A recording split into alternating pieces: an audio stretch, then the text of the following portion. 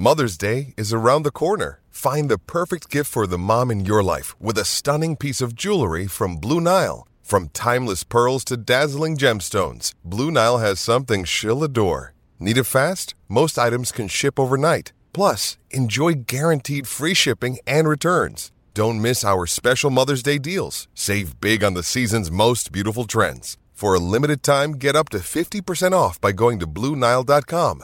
That's BlueNile.com. I'm Alex Rodriguez. And I'm Jason Kelly. From Bloomberg, this is The Deal. Each week, you'll hear us in conversation with business icons. This show will explore deal-making across sports, media, and entertainment.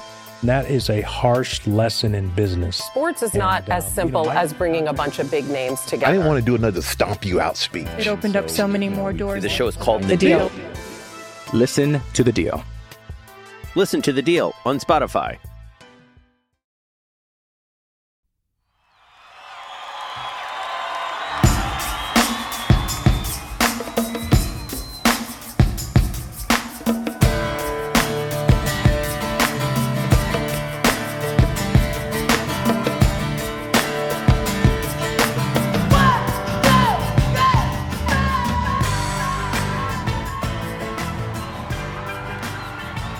Hello and welcome to Undrafted, a Dynasty Game Theory podcast brought to you by the Undroppables. I am your host, Scott Belanger, a.k.a. Jax Falcone.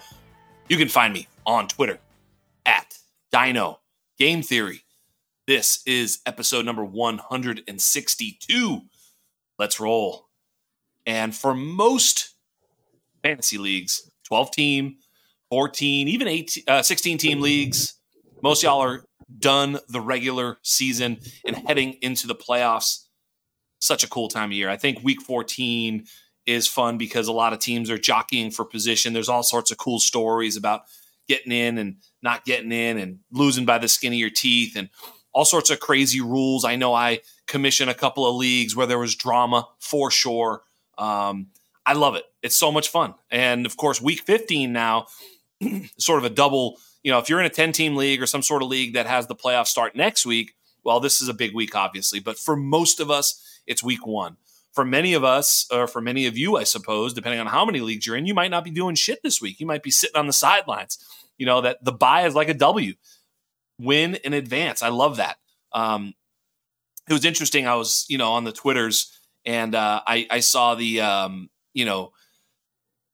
everybody saying how good they are on Twitter, and then people saying they didn't care, and Matthew Berry going, really? Does people actually care? And, just the whole thing, it kind of made a little bit of a wave. And, my buddy Bean Counter even said, I thought people were supposed to be like transparent. People hate it when they're transparent. I agree with all of this. I thought it was kind of crazy out there. Like just a lot of conversation around guys trying to show some accountability.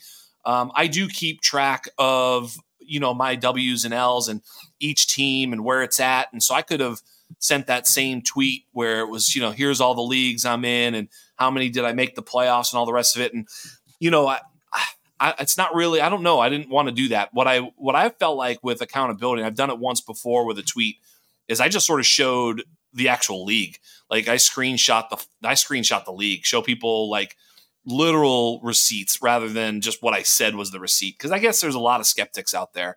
You put that out there. And of course I was like, I forget who did it, but someone was like 100 playoffs out of 100 leagues, 99 buys. It's like, I think it was Troy King, whatever. It's great, great tweets, but it's like that's not really accountability because how the hell, nobody knows all the leagues you're in. So you could just be making that shit up.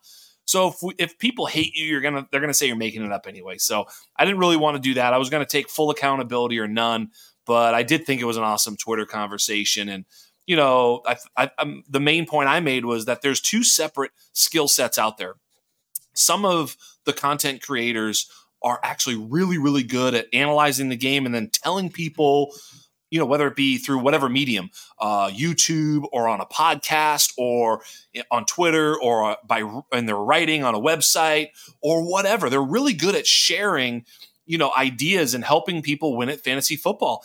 And they actually may not be all that good themselves. I heard some pushback from some people who also mentioned the variance. And I thought that was a lot of redraft players were talking about that, because it's true, man. Redraft is a bitch. But Dynasty is a different game, and that's why we all play it, because it's kind of like the long game. I know over time, if I'm really good at this, that Dynasty is the game for me.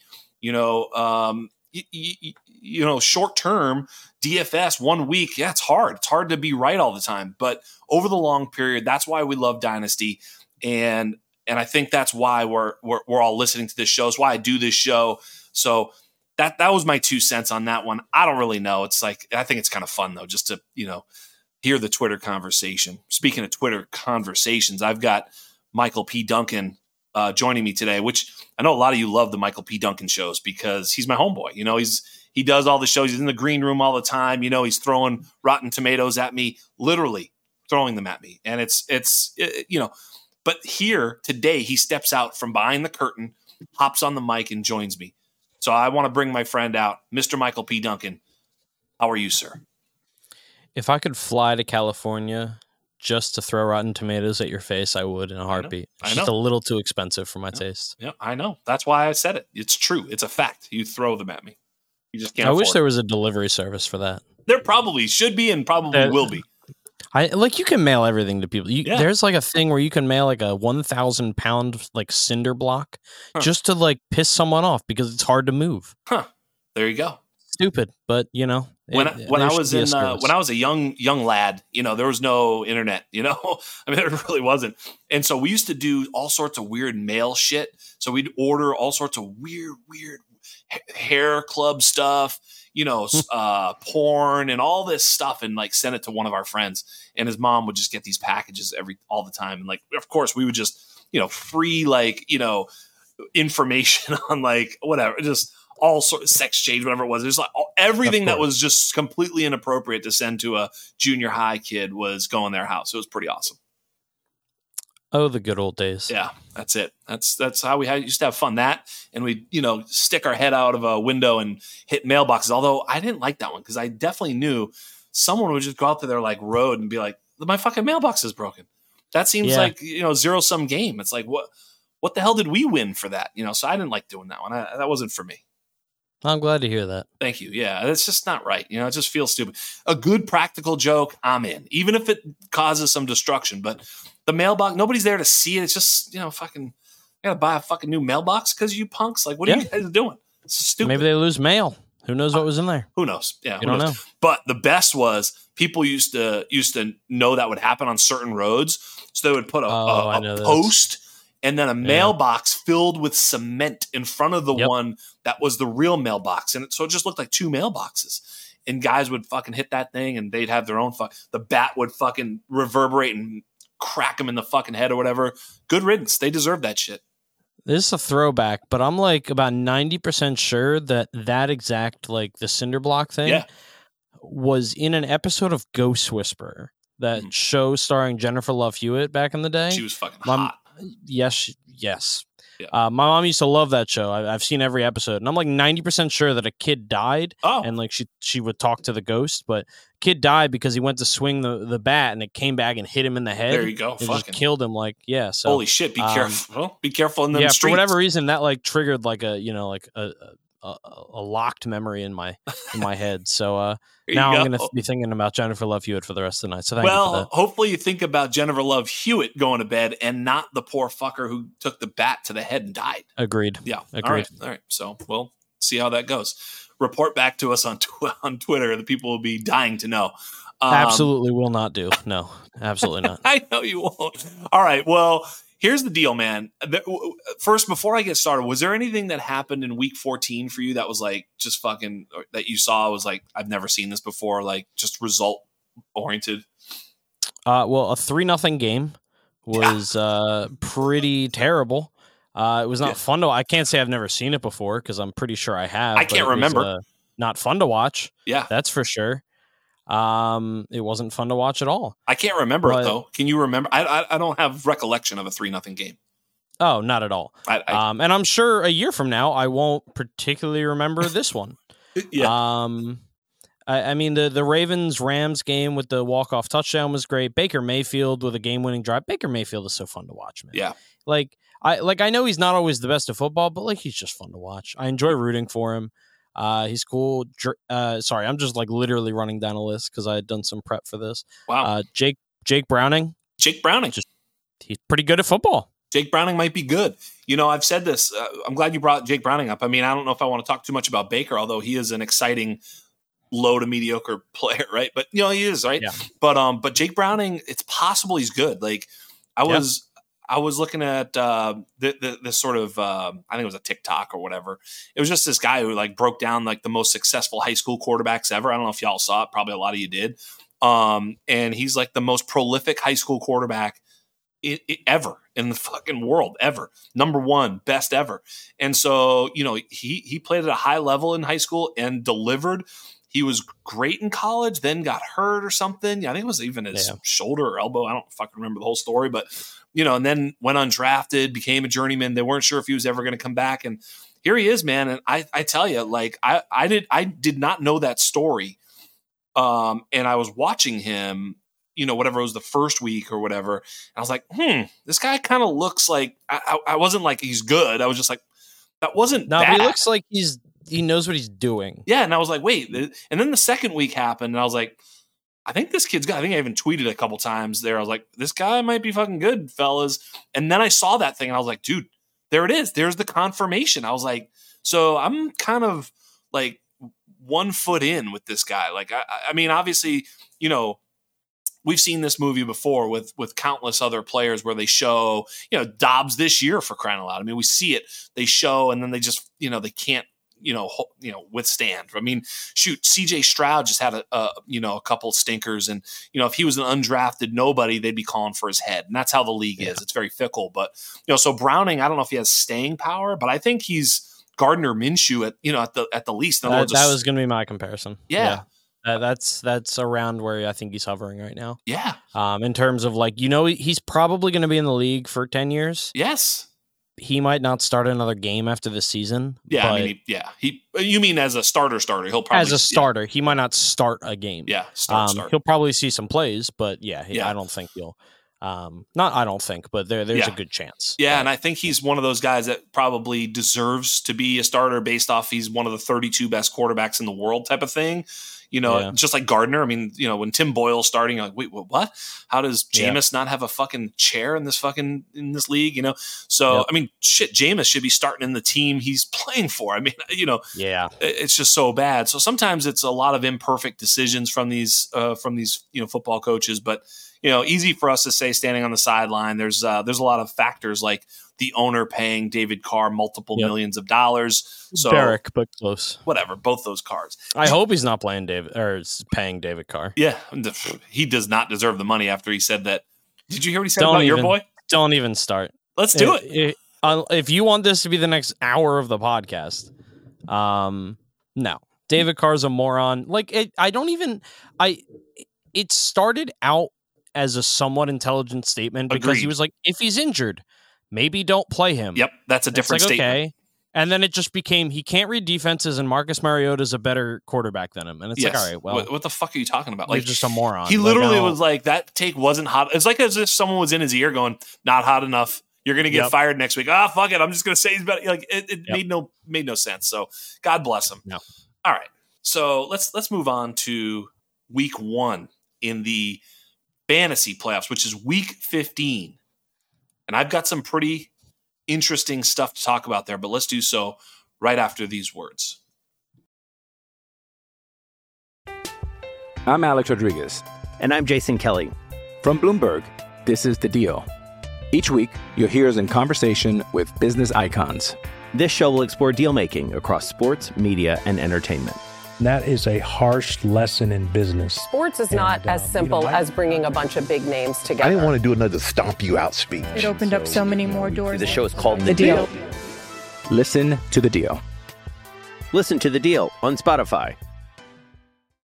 With threats to our nation waiting around every corner, adaptability is more important than ever. When conditions change without notice, quick strategic thinking is crucial. And with obstacles consistently impending, determination is essential in overcoming them. It's this willingness, decisiveness, and resilience that sets Marines apart. With our fighting spirit, we don't just fight battles, we win them. Marines are the constant our nation counts on to fight the unknown. And through adaptable problem solving, we do just that. Learn more at marines.com. Welcome back. And, as promised, week 15, week 1 of our fantasy playoffs is upon us. Obviously, if you listen to this, take a week off, relax, and get ready for, the semifinals. But here's the deal, man. This Jets team has been dominating, especially against the pass. They've just been so fucking good. Like, you look at the stats against them every week, and it's like there's good, passing games that go up against them and fall short every single week. The Miami Dolphins are traveling to the New York Jets, where they have a little bit of a resurgence on offense too, with the all of a sudden serviceable Zach Wilson. I mean, this is just the full circle of life over there in New York. It's unbelievable. Tommy DeVito and Zach Wilson, players of the week. I mean, everything is broken. We're in a fucking simulation. This is no doubt about it. The script is in. But here's the thing.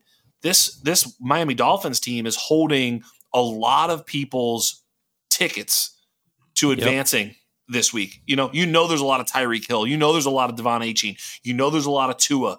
In Superflex leagues, you can't bench Tua. Like, you very rarely have two better choices than Tua. Yep. You're not going to play Browning over Tua. You can't fucking do it. But you almost might, in hindsight, should have done that potentially. I don't know what's going to happen. Mostert, Waddle, like, this whole team is loaded, and I would be terrified to play almost any of them. Obviously you're going to play them, but like, if you're looking at it going, dude, Tua, Tyreek Hill stack, let's go. I'm against that in one league. And it's like, I'm like, yes, what a fucking week to catch them. This is a big deal, I think. And, how this game turns out, I think is going to swing a lot of, week 1 playoff matches. What do you think? Yeah, I think you hit the nail on the head. It's scary. It's terrifying. It's the kind of thing, I can't remember off the top of my head what it was, but it was maybe even 5 years ago. I was in a league where I was, I think I came in third, but I was being carried by like a certain stack, and they both had a terrible matchup in the first round of the playoffs. And the biggest thing I was hoping for was to get that first round bye, just to avoid that matchup, because after that it was gold. Right. I didn't get it. I lost in the first round because that stack failed me. So like, I can personally say, like, it doesn't feel good. That being said, like, they've played the Jets once. It was a bad game for Tua because he had 2 interceptions and a fumble, but Raheem Mostert was awesome. He had 94 yards, 20 carries, 2 touchdowns. Obviously that's going to be a little split up between Devon Achane. But Jeff Wilson also had, 11 carries, 56 yards. Tyreek Hill was awesome. 100 yards, a touchdown. Jalen Waddle, 114 yards. It's not like it's impossible to score fantasy points against this team. Yeah. But more often than not, it's not going to be fun to watch. I mean, the Dolphins still put up 34 points. I do believe one of those touchdowns was a defensive score. But, yeah, that is true. They did have a touchdown. It's not going to be pretty, but I think you're right. There's not many scenarios where you're looking at Tyreek Hill and saying, bench. He's the number 1 wide receiver in the league this year. He might be the MVP. Raheem Mostert is like a top 3 running back in fantasy, and Devon Achane, he might be, in a weird way, the one I'm least worried about. I know. Yeah. Because he's just going to do his thing on, like, he could get 5 carries and have 3 touchdowns. Like, I don't even know. Like, he's ridiculously talented. Every time he touches the ball, he can take it for a home run. So I wish there was something better than just kind of shut your eyes, maybe don't watch the game and check in with it afterward. So if we look back at that last matchup, it was, it was in New York. This one's they're at least at home. But I will say, Tua's worst game of the season, his only single digit performance. I think whatever, he had 5 or 6 fantasy points, if that, and Tyreek Hill did go off. But unfortunately, he went off the field last week. I know he came back. I know, he's not like broken dead, but like, if he just doesn't have that extra thing, or if he tweaks it, or who knows? I mean, sometimes you can play on adrenaline. Maybe it's worse this week than I don't really know. I just know that if I were playing him, especially playing that stack, I'd be like, Jesus, man, come on, and I've got a lot of Achane. I've got a lot of them going in a lot of, matchups. And I know a lot of people are hoping there. At least the Jets have been a little bit softer against the run. So that's where Mostert and Achane might come through, but it's going to be very interesting. I'm very interested to see what happens. I think that the last time they played too was a Boyle game, wasn't it? Was that Boyle? I don't remember. Well, yes. It was Black Friday. I believe it was the Boyle game. So, I mean, they got Boyle too, which it's easier to sort of play good offense when you get the ball immediately. You know what I mean? Yeah. No, it's true when you have that many opportunities. So, I mean, unless Zach Wilson really, really implodes, which I suppose is possible, but I mean, yeah, of course that's in the cards, right? But, so it's going to be a very interesting game there. Yeah, I don't know. I would not want to be playing Jalen Waddle. I don't think, but yeah, good luck on you. I think what we'll look at in terms of the Miami Dolphins too is I think Connor Williams was hurt too. He's on IR. Oh, they put him on IR. I saw that. I saw that he was hurt, but wow. So there you go. Even more problems for Miami going forward. Tyreek Hill's ankle. By the way, hey, want to know where I have that stack going against me? It's actually in the big game. I talk about all the time. It's that new startup we did. And Josh Lee was on the show last, 2-3 weeks ago, whatever it was. I'm playing him in round one. We're like, dude, it sucks. We're playing each other in round one. Let me just look at this real quick because this is interesting. Josh, if you're listening, listen. We are number one. Well, I'm number one, and he's number 4 in Max PF. Number 1 and he's a little bit further down. I'm still number 1 in points for, but I'm number 1 in points for, number 1 in max points for, playing in the first round against a good team. I always, hate that shit, but it is what it is. Oh yeah. But I'm playing against him. He's got the Tyreek Hill to a stack, and then he has Justin Fields against Cleveland. Wow. Yeah, dude. I'm catching him well. Yeah. Yeah, I mean, I think Justin Fields is going to be fine, but the chance of implosion is eminently more likely. Yeah, like sacks and fumbles and picks and there could be I actually think that it could be really bad. So those are some things I'll be watching in the big game. The other thing I noticed with this week, Michael, is it's like there's a lot of shit games all the way until late Sunday. I mean, there's maybe a couple good ones, but like it gets like if you just in other words, how many percentage of playoff teams have players from game, 1, 2, 3, 4, whichever game? It's like all the players are probably in these late games. Like late Sunday, you get the Commanders versus the Rams. I know that's not exactly, but that's a high scoring, affair likely. Sam Howell's the top 10 quarterback in fantasy. Like, right? You know what I'm saying? Like, that's what I'm saying. Logan Thomas, even Curtis Samuel recently. Yep. Brian Robinson, I'm not as high on him, but he's been top 10 most of the year. Like, there's a lot of fantasy players on that offense. Yes, exactly. And, I mean, I have McLaurin sort of somehow on a competitive team. And I'm not counting him as a fantasy asset. No, but it's a great matchup. And then on the other side of the ball, of course, there's a ton. I mean, with Kupp,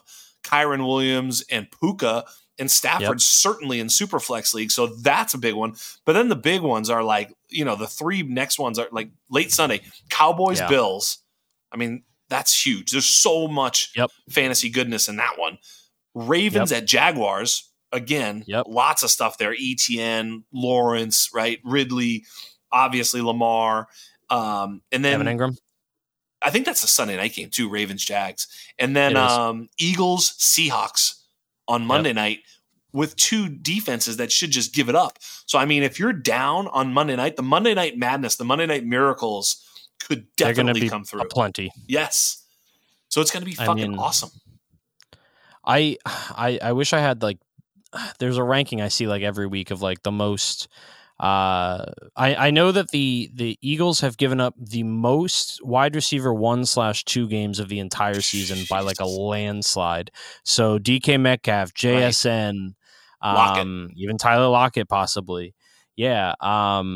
Their run defense hasn't been as good as it was earlier in the season. It's still good, but Kenneth Walker is going to be an option. Yep. And then, on the Eagles side of the ball, you just got the same guys that you expect. They're going to have to score to win. Exactly. I mean, it's just going to be, it's going to be bonkers, I think. And so, I mean, I suppose it's possible all these things don't, happen or whatever. I mean, there's certainly short samples, but I'm telling you, man, that finish to Sunday night is going to be absolutely wild. And I'm so, so excited for it. Yeah, and I was out of curiosity. I was looking at the schedule. I think 2 of the better games are actually on Saturday. Like Minnesota and Cincinnati, there's a decent amount of players in those games. And then you've got Denver and Detroit. Like, couple, Cortland Sutton, Russell Wilson's been doing some stuff. Like, but then, like I'm looking at the Saturday 1 o'clock or the Sunday 1 o'clock slate. And in each game, there's always a guy or two. Yeah. But really, it's crazy. I don't know if I realized how much, because once you hit 4 o'clock, you got San Fran, Arizona, and then the 4 that we talked about. So I've got to make a quick shout out. I was supposed to have Shane Manila. I was going to have Shane on this week, and Shane, just couldn't make it. So you were scheduled to be on the show with me a little bit too this week, Mr. P. Duncan. But Shane, I want to talk about a couple of dynasty game theory things and sort of strategies things that sort of come down to the wire. And I know there's one of them that you're going to take some umbrage with, Mr. Falcone. But I got to, before we get to that, because that's going to be fun. As a matter of fact, there's a lot of folks in our league that are like, when's it coming? When's it coming? When's it coming? And it's coming. But before I do that, I wanted to mention a couple of trades that went down in the Dynasty Game Theory Invitational with a lot of sharks, a lot of great players, just amazing, name brands, if you will. But there were 2 trades that happened that I was like, dude, what a fucking great trade. And they were both by Shane Manila. And Shane backed his way into the playoffs, okay? I mean, he didn't have a bad team, but he was on the outside looking in. He actually took over Thor Nystrom. Thor lost last week, and Shane won in a very close match, like against a very, strong opponent. He had to score to win, scored a bunch of points, gets it done, gets himself in the playoffs, and he's probably not the favorite, but he's in. So it's like, okay, well, there's no trade deadline, obviously. And it's like, so now all the teams, the managers that are not in the playoffs are fair game. And he attacks. And I'm going to give you the first trade he makes. He trades Jordan Addison straight up for Cooper Kupp. So he gets Cooper Kupp? Yep. Playoff team, give me Cooper Kupp. Wow. Right? You're like, fuck, there you go. Okay. That's actually pretty good if you're like trying to win right now. I'm like, sheesh. The next one, he trades Christian Kirk and gets Raheem Mostert. Wow. So he goes and moves Kirk and Addison for Kupp and Mostert. Stretch run. Go fuck yourself. Shane Manila. Gigantic balls. I love it. I'll be honest. I've never been more out on Cooper Kupp than I am right now. Right. In my life. I've always loved Cooper Kupp, even before he was the hotness. Yeah. But like since that initial 2-game stretch, this past week was his first double-digit fantasy week. I know. Since he came back from it. Like he's been terrible. But who's more likely to win you all the money? And that's I get it. It's I do get it. I love the balls, I wish it would have been someone else, and I would be more excited. Yeah, but still, because Jordan Addison is a really, really good asset. Well, that's the thing. Look, you can sit there, and I'm with you. It's a trade that I likely don't make, which is why I mention it. Because you know what? At the end of the day, all this long-term value bullshit, which I'm into, and all the way I talk, and it's good to see different players. And this is what I was going to have a conversation with him about, was like just how there's different philosophies of getting it done. I will tell you. As the number 1 seed, I'm 13-1. I finally lost. Knocking on wood didn't work. But like I said, we got our loss in just before the playoffs. I didn't want my team coming in with all that stress and pressure. They're not worried about going undefeated. They're just going to go handle business. But I was like, when he made those 2 deals, I was like, oh fuck, that sucks. You know what I mean? I wasn't like, what an idiot. I didn't say that in my head. I said, he's more dangerous now. He's got shit that can beat our asses, Add that to an already good team. Kirk was out. Addison was like, I mean, you weren't playing Addison with any sort of – nobody's putting Addison in going, that motherfucker's coming through. Like, those days are over. Like, it might happen, but Kupp, you put him in with confidence despite everything that's happened. Oh, see, I don't. Against Washington? Against anyone, dude. Dude, I will. You're telling me that I haven't played one bad defense? first of all, if you look at Cooper Kupp, he also hurt himself, and he's slowly increased his performance since that injury. He looked really good against the Ravens, played really well. Stafford's looking for him. I am playing Cooper Kupp with confidence wherever I have him this week, and so won't Shane. I have more confidence than I did 2 weeks ago. Just saying, not man. the amount of not the amount of confidence that the name Cooper Kupp should bring me. No, he's not the top 2 play, but I mean, there's not that many players I would put over him this week, especially against the awful Washington Commanders at home in a must-win spot. That team is also very competitive. I remember that at the beginning of the season, the one thing I said about Kupp and Stafford and this whole team was I was just afraid that they might get hurt, which they kind of fucking did, but that they could also be out of it and like saving them for next year. Like, don't worry, guys, but they're not. They're not not only a playoff team, but like this is all they got. You know what I mean? What else are they? They're not playing for next year, so they're letting it all hang out. I mean, they might be back next year, but their time is now. So it's.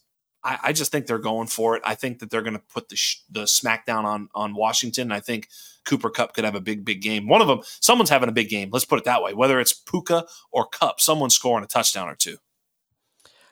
I think the second trade is incredible. Yeah. Like the second trade is, I would make that on 100 out of 100 competing teams. Yeah. Like it's not even a question. Right. Hurt because guy the asset of Christian yeah. Kirk, I like Christian Kirk. Yeah. I actually think if he wasn't injured, he'd be a perfect target for a win now team, because it's like he's not going to cost you a ton. He's pretty consistent. He's a good NFL wide receiver, and he's pretty important to that offense. Yeah. But I mean, giving him up is not like, if you really wanted to get him back, he's not going to cost a ton. Raheem Mostert has 16 touchdowns this season. Yeah, but these are win-win deals. Back. These are win-win deals because even the guy who sold Mostert, happy to get Kirk for him because I mean Mostert's 32. Like, what are we doing here? It's like I get myself a very good to maybe great, I don't know, somewhere in there, like wide receiver 2 or 3. Who's 27, maybe 28 years old, and I sell on a running back who might be primarily replaced, and even if he's not, he's 33 next year. Like. Yep. Yeah. Trust me. I agree. Win. Like it's win-win. Longtime listeners of this podcast know that I love Christian Kirk. They sure do. And that I love what he does for the Jacksonville and his contract. The one thing you love about Christian Kirk is his contract. Well, I'm just joking. It's necessary. It's a necessary evil. You were right. How's that? Thank you. You're welcome. I felt great. Thank you. You're welcome. You were right. If I had hammered basically any other point that offseason, it wouldn't feel as good. But I made you go high pitched on that one too. It's not very. I'm learning. I'm learning this about myself. It is not hard to do that. It is not hard to push my buttons and really just get me going. It's, let's see whose buttons get pushed with this next topic. Okay. All right. Michael P. Duncan in my listener league, our listener league. I mean, this is your show too. Our listener league just recently advocated for me to be thrown out of the league. He did. I advocated for you to be thrown out of the league. Did. I don't want to put this on the listeners. No, I advocated for you. Advocated for me to be thrown out of my own league. Well, first of all, I thought it'd be hysterical. All I need to say is that would be hilarious. It was like 6 a.m. your time.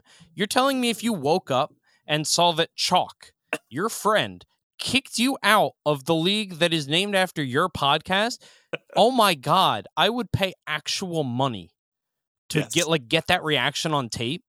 I think the first thing you'd do is call me, probably. That would be my song, either me or Chalk.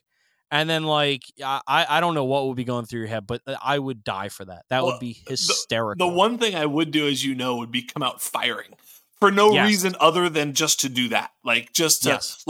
I would say things like, Michael Duncan, you're fired, or I would just say things like that are just like the dumbest, and I would just create the firestorm and see what happens with it, because I agree with you that your take that it would be the funniest thing of all time is a fact. That is correct. I would love it. No, that is correct. And I agree with you. If I'm in your position, I'm definitely trying to maneuver for there to be a coup. No doubt. Yeah. So that is correct. I've always wanted to throw a coup. I feel like Korg in Thor Ragnarok. I don't think that reference is for you, but he's always trying to overthrow a government.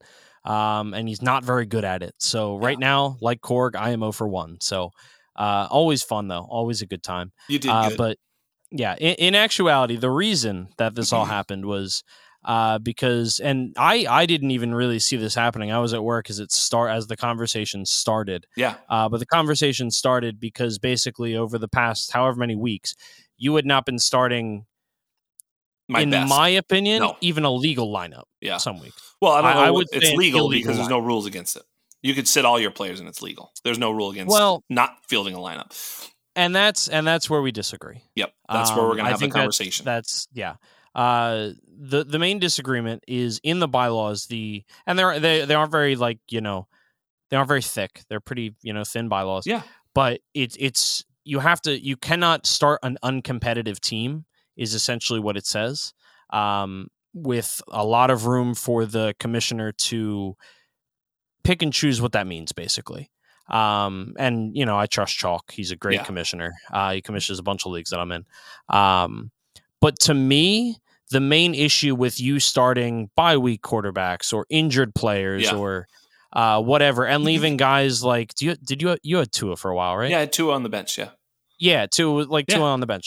I was trying to lose on purpose. Yeah, so you were trying to lose. You were trying to get the higher draft pick. Yes. Because this league does not use max points for. We will by next year. Yep. But this league currently does not use max points for. That's so right. It was erroneously not in scored. all of Chalk's leagues are max PF. And when we looked earlier in the season, I was like, oh shit, it's not. Maybe I fucked that up. I don't really know. It's no blame, but it just was that way. I said, okay, well, if it's not max PF, then of course the strategy changes. And so I will say a couple things. Number one, this is important, and I will say this to you because I don't think I've ever shared this, and I've never, I don't think, mentioned this ever on a pod. So the first part that I have said is that you have to do whatever it takes to make your team win. We said it with Chalk last week, to make your team win and better, no matter what it takes, as long as you don't break a rule or one of the laws of the league. Everything else is fair game, and of course, no colluding. No helping another team. That's obvious. So as long as you don't do those things, do whatever the fuck you can. And if there's not a rule for it, well, then you found what's called a loophole or an edge. And then if we want to change the rule around that loophole or edge, we do so. We make a rule that you can't do the thing that you did to gain an advantage. Okay, great. Now it's a rule. Never happen again. It's kind of fucked up that you did that, but that's not a rule. Now it's a rule. So, but the one thing I'll tell you is even with that as my primary basis for operation, my skin crawls not trying to put the best lineup forward. It feels awful. I'm like, fuck, I don't want to do that because I'm so competitive. So then I'm facing down the situation where it's like, I want to win every time. Every time I'm doing anything, I want to win. That's just how I'm programmed. That's why I'm in the whole thing. That's why I played sports in the damn first place. Like, that's what a lot of us are built like. So then I'm looking at going, well, I don't want to actually win here. My team wants it to lose because I'm not making the playoffs. And if I lose here, I get a better draft pick. So, fuck, I hate that spot. Okay. Number two, then I look at, well, who am I playing? And does it matter if I lose here to the competitive balance of the team? Well, I'm playing the other guy who has, who I'm going against for the damn pick. And then I look at his team, Mr. P. Duncan, which you can defend me on this, and he had bye-week players and injured players in his lineup. And I said, well, I think my best will beat his best. If he puts his best lineup in there, I think I win. I would agree with that. Probably almost certainly. But he didn't. So guess what? Neither am I. What's the fucking difference? We're going to parse the difference of that's not the game. That's not in the rule book. That whole shit's not there. So if he ain't doing it, I ain't doing it. Now it's not even, you can't even come at me. So I felt a lot better about kind of doing it on purpose. But even if he didn't, I probably still would have made the necessary adjustments of my roster to make sure I kind of lost. And it really bugs me because I hate doing it. I'm doing it in another league that I commission, and I'm all for changing the rules so that it doesn't happen. But yeah, if I'm going to go from the 105 to the 102, that's worth a lot. And whatever the case. So that's the way I played it. And maybe you can respond to my, defense. Yeah. I mean, inherently, I don't think I really disagree with anything you said. I think where I draw, and to be clear, that dude was doing the same thing. It's just not nearly as fun to try and get him kicked out of the league. That's right. No, yeah. We don't need to go out. Yeah, that's right. Yeah, I'm not going to go out of my way to get one of the listeners of this podcast to get kicked out of the league when he's doing the same thing as like. That's right. The story is if I get kicked out for sure. Yes, exactly. That's when it's fun. That's when it's a coup. Yes. I mean, we did have someone calling for me to create my own listener league. Yes. And then go up against you at the end. Of the season. But anyway, where I have an issue with it and why, and this was something you said in the chat, like I said that it's an uncompetitive team, and you said for you it is competitive because it's landing you in a position that is better for your team. Yep. I agree with that. What I disagree with is what that does to the league. And this is coming from someone who I like to commish. I commissioned my home dynasty league. I've commissioned a lot over the years. Like, my issue is my least favorite thing is when there's an inactive owner in a league because it doesn't screw you. Like you were setting a competitive lineup. I just checked until about week 8. Since week 8, you haven't scored 100 points. Right. In this league, 200 points is not crazy. Like the scoring is a bit inflated for perspective. Like, I know some leagues, not everyone is scoring 100 points every week. You've had multiple weeks of like 19, 38. Like, you have not set a competitive lineup since week 8. Anyone who played you weeks 1 to 8, I mean, I guess they're shit out of luck, because if they play you from weeks 9 to whatever, that's a free win. If you're competitive if you're competitive all season, and say I lost you early in the season because you just had you had a really good week, you were starting a full lineup, and then the dude that I'm competing against for the 1 seed or maybe the bye week, you see where I'm going with this. Of course. And I agree with that, right? So there's merit to what you're saying. I think there's merit 1,000%. And I don't disagree with that. And I don't like that. Now, I think I did actually play my best lineup after week 8. It just wasn't very good. I traded a lot of shit away, and I had a lot of injuries and whatnot. I don't think I was tanking in those weeks. Those were just my bad team. But the 38-19 ones, those were 2 tanks. I had 2 tanks. But the point of the matter is that you bring up a good point of okay, so as that's happening, I'm playing a team. Now, I will say that happens in the NFL too. You know, someone gets a free walk in week 18 because the Eagles have already clinched the 1 seed and they play fucking, what was that guy who deserved a look? Remember who was that guy? It was Nate. Oh shit. Nate Sudfeld. Nate Sudfeld. He deserved a look. I wanted to say Nate. He deserved a look. Remember that fucking nonsense? So First of all, they did that to get a better pick. No, I'm just saying it happens in the real NFL too. But that you can't compare the two, because there's also the fact of like, do we really want to injure a guy we just paid a shit ton of money to? Sure. Do I really want to get the 5th pick when I can get the 2nd pick? You can't, like, I understand what you're trying to say. You cannot compare the two. You are not putting your guys at more injury risk by putting them in your starting lineup. My wallet's getting at more risk. No, because you already paid. Yes, and I want a better team next year, and I can get You're more not in danger of losing your job. No.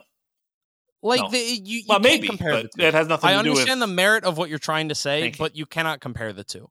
It's... Okay, take it off the table. And also, that's also 1 week versus 7. Yeah, I disagree with 7. Also, the other thing, fine. That's 1 week versus 5 weeks. The other NFL teams don't do it for more than 1 week. The other thing you can do is make a rule. Okay, now I'm in a league right now where it's max PF, and I have there are teams in that league. It's like a dynasty league. You start 10 or 12, whatever it is, and then you have another 20 bench spots. There, something like that, whatever, 15, 20, whatever it is, right? So it's a full 25, 30 man, whatever. Okay. And there's guys with like only 15 players rostered. There's like 15 empty bench spots, no taxi, no nothing. Why? Because they're trying to limit their max PF. They've only kept their very, very, like the assets they're sure to keep. Everything else is stripped. They have no backup quarterbacks. It fucks up the free agent pool and everything. But you know what? I haven't complained once. You know why? Because there's no goddamn rules against it. And it's a wild, wild west league where there's 5, maybe 4 or 5 teams fully in tank mode for max PF. And it's like almost fucking comical to me. And I took over an orphan there. It's my first year. So I'm kind of stuck in the middle actually, which really sucks, but I'm trying to figure it out because I'm not doing that because I have too many assets, whatever. Long story short is I'm watching the sort of the texture of this league. And yeah, there's a different sensibility around what's moral or not. And that's the whole point, is that I'm not here to judge morality in my dynasty leagues. I'm here to play by whatever the rules are. And then if there's a rule that we collectively as an economy don't like playing, as a society of 12 dudes or gals in a league, then we change the rules. And if you don't like the rule changes or how they change rules, then that's also a problem, right? So there's a whole government of this. But my point is, it's not against the rules, so go fuck yourself, is basically the very simple thing. And that's what they would tell me in that other league that I joined, where they're doing the very same. It's a different thing, but they're doing the very same thing. They're not competitive. Their team has been stripped down. They've traded all their assets away. They dropped other guys. But they're starting a legal lineup. I guess I don't know. I would not. I commissioned a league where a guy, I think he didn't play anybody all year. He just fucking tanked. It was the dumbest thing ever from the first game, though. Which also somehow is like kind of fair, although it's not even, because some teams play that guy twice and someone play him once. But still, he dumbly, and to me, it's the dumbest fucking strategy I've ever seen in my life. And he was called a bitch and rightfully so, called names during the whole thing. But I never, as the commissioner, said anything about the legality of it, because there was no rule against it. He chose to do it. I thought it was really stupid, and it wasn't awesome for the league. But you know what? The league was fine. Everybody was fine. Everybody just kind of fucking knew they were going to win that week, and that was that. And he got the 101. I think he took Najee over Trevor Lawrence. So who the fuck, it's fine. Dumb people in league, whatever. All I'm saying is the genesis of all these dumb things that happen in dynasty leagues can be solved with a rule that solves them, not a complaint or shouldn't. And I don't like the arbitrary stuff. You need to play your best lineup. What the fuck does that mean? Well, no, I'm not saying best lineup. Yeah. I never once said best lineup, because I agree with you. Okay. We don't know shit. I said legal lineup, which is where I draw the line with an issue. I don't think ever setting Drew an Lock, illegal. Right? I could play Drew Lock and Mike White over Tua and Geno. In theory, I lean more toward that being an illegal lineup. I like it. So that is more moral gray area. Yeah. Regardless, my point is when there's gray area in that stuff, I don't like it, because I'm just going to go to the edge of where the rule is. That way we don't have to have the conversation about where the morality is or where the thing is. Just have a stern rule. And if there was a rule that I have to play all my starters or something like that, and I would be very upset by that, because here's the thing too. You get into a situation where, what if a guy does it by accident? Because it happens. I mean, Matt Chester accidentally played Geno this week in the club championship. I've been there. I get it. And I didn't. I mean, I don't. He didn't do that nefariously. He fucked it up. He's like, manages 50 leagues or whatever, and that's a free fucking. If I'm playing in the NBA and I flail and hit Yusuf Nurkic in the face, I'm not getting suspended indefinitely. Yeah. Draymond Green is, because he's Draymond Green. And we're sick and tired of seeing that shit. But there's rules against hitting people in the face. You just can't do that. So there's a rule. And don't do that. Yes, but then the fact of the matter is like, if it was me, I'd get a warning. Maybe I get suspended in one game. More likely I get fined. I'm not getting suspended indefinitely. If you make a mistake and it happens, fine. But to me, setting an illegal lineup is uncompetitive, because it doesn't only affect you, it affects the league. Yeah. And it doesn't affect the league in a wholing, equaling type of way. It affects your matchup that week, right, in a way that is positive for him and negative for the rest of the league. Begin to tank, right? If I begin to tank, let's say it's max PF, right? It's max PF. Yeah. For those who don't know what max PF is, I'll just explain it. It's like a best ball lineup. It's you could put all your guys on the bench, start none of them. All their points would be as if it's a best ball lineup, and it gets calculated. Your best lineup each week gets calculated as max PF. So when you have max PF, tanking would then include me trading away all my good players for hurt players, picks, younger guys who aren't playing yet, Marvin Mims and second round picks and all, Christian Kirks and all these guys. I'm collecting all these guys who don't score points, all these assets that don't score points. I'm getting rid of them. I do that around week 8. It creates a competitive imbalance. Should I not be able to do that? Of course not. You have to be able to do that. No, you should be able to, because that's different. But my point is tanking in one way or tanking in another way does create competitive imbalance from the person who played you in week 1 when you had Nick Chubb and everything was going your way, pal, to when now you're fucking giving it all up and you're a runway. And so this happens in this crazy game, which is also why there's another one. I don't think I told you this, but Rhinos is not happy. I have a rule in a couple of leagues. I really like it where, 1 and 2 get the bye, 3, 4, 5 in the order that they're in the standings this one. Yeah. Get in the playoffs. The 6th and final playoffs. I know Scott Fish has done this in many of his leagues. He loves it. I didn't get it from him, but I talked to him. It's a very common one as well. It's very common. And the 6th and final one is the most points scored for the rest of the teams in the league. Whoever scored the most points. And a lot of times it'll just be this. It'll be the same 6, because it's like, fucking guy beat you and he had more points. Of course, whatever. But other times it won't be. It'll be someone who was a few, spots down. Maybe you beat him by 1 game, but he has more points scored. He's in, you're out, pal. I think it does create a little bit more strategy and a little bit more, you're more teams are in it for longer generally, because you can see a different path to getting in. The math is a little tougher to see if you're out of it yet, because you're like, wait, can I catch motherfucker? What if he loses? He only has that maybe.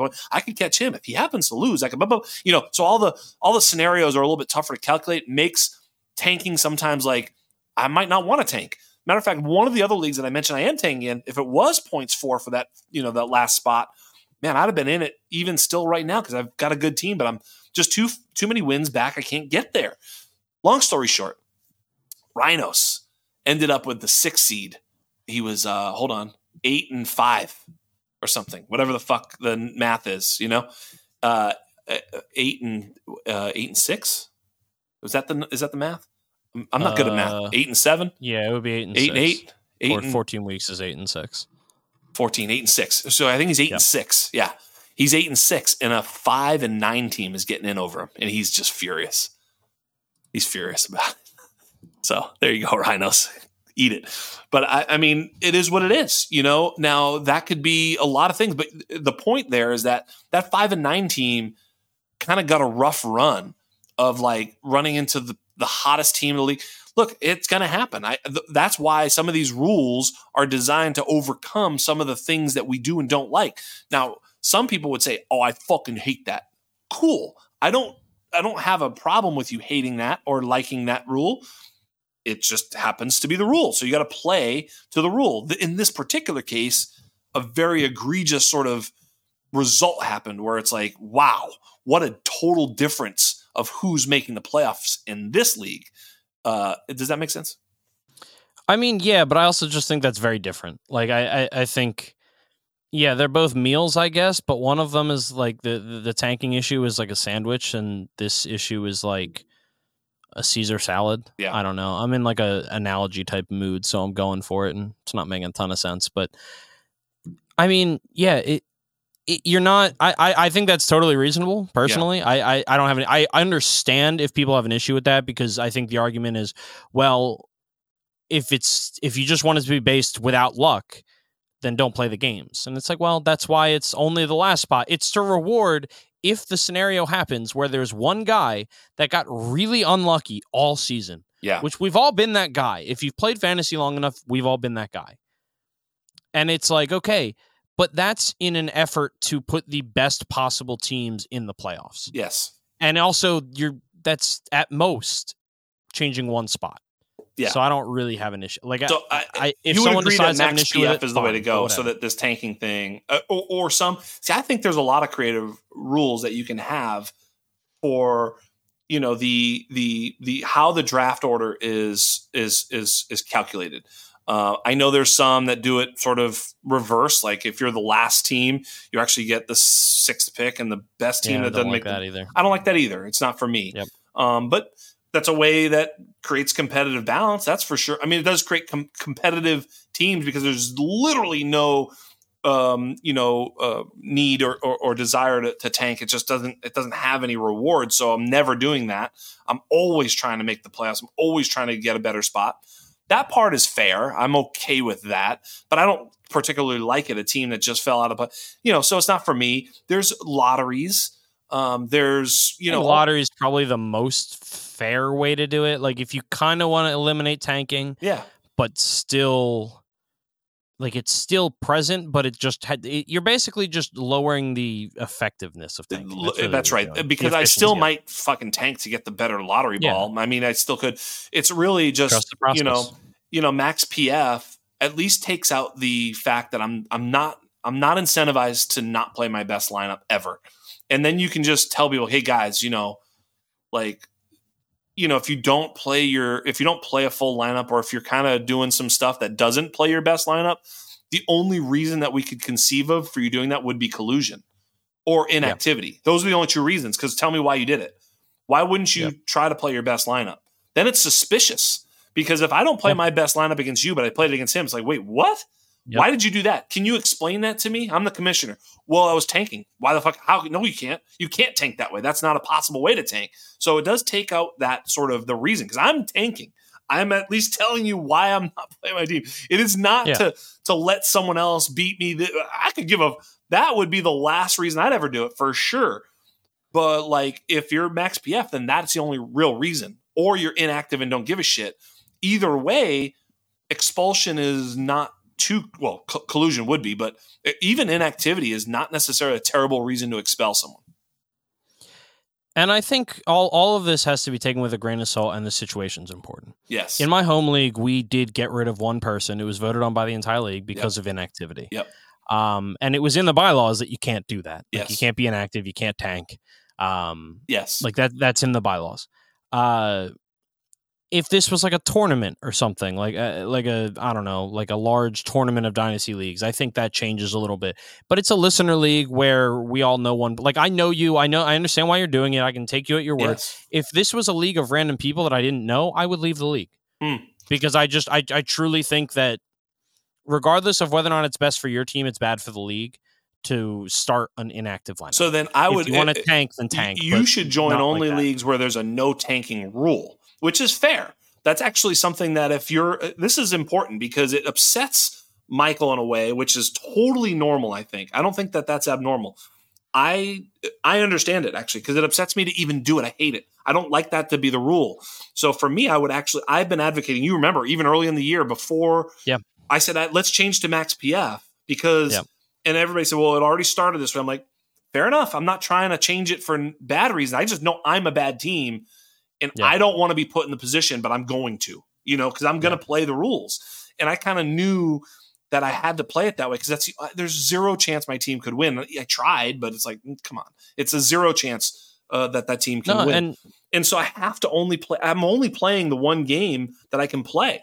And so I think that's the key is if you don't like the way a league is set up, don't join it. I've certainly done that, and it's respectful is to say, hey, man, this is not a league for me. I don't like the way the rules are set up. It's not best for me. I don't enjoy it. That's a good reason. Yeah, and I have no interest in leaving the league. I don't think I don't actually want you to be kicked out. I don't. Be a weird league without me in it. That's all. I think it'd be more fun. Thank you. I think it'd be a ton of fun. I think that'd be awesome. Just talk about me in the past tense. Yeah, it would like you died. That'd be great. Yeah. We could all talk. We could give our honest opinions on every episode. No, shout out to my man Dirk, by the way. Yeah, dude. Whenever I think of the listener league, I think of Dirk. You've met him. I love Dirk. I know. Yeah. He's my buddy in Germany or wherever. Good guy. Yeah. He's from Belgium. But you met him in Germany, right? No, I met him in England. In England, at an NFL game. Yeah.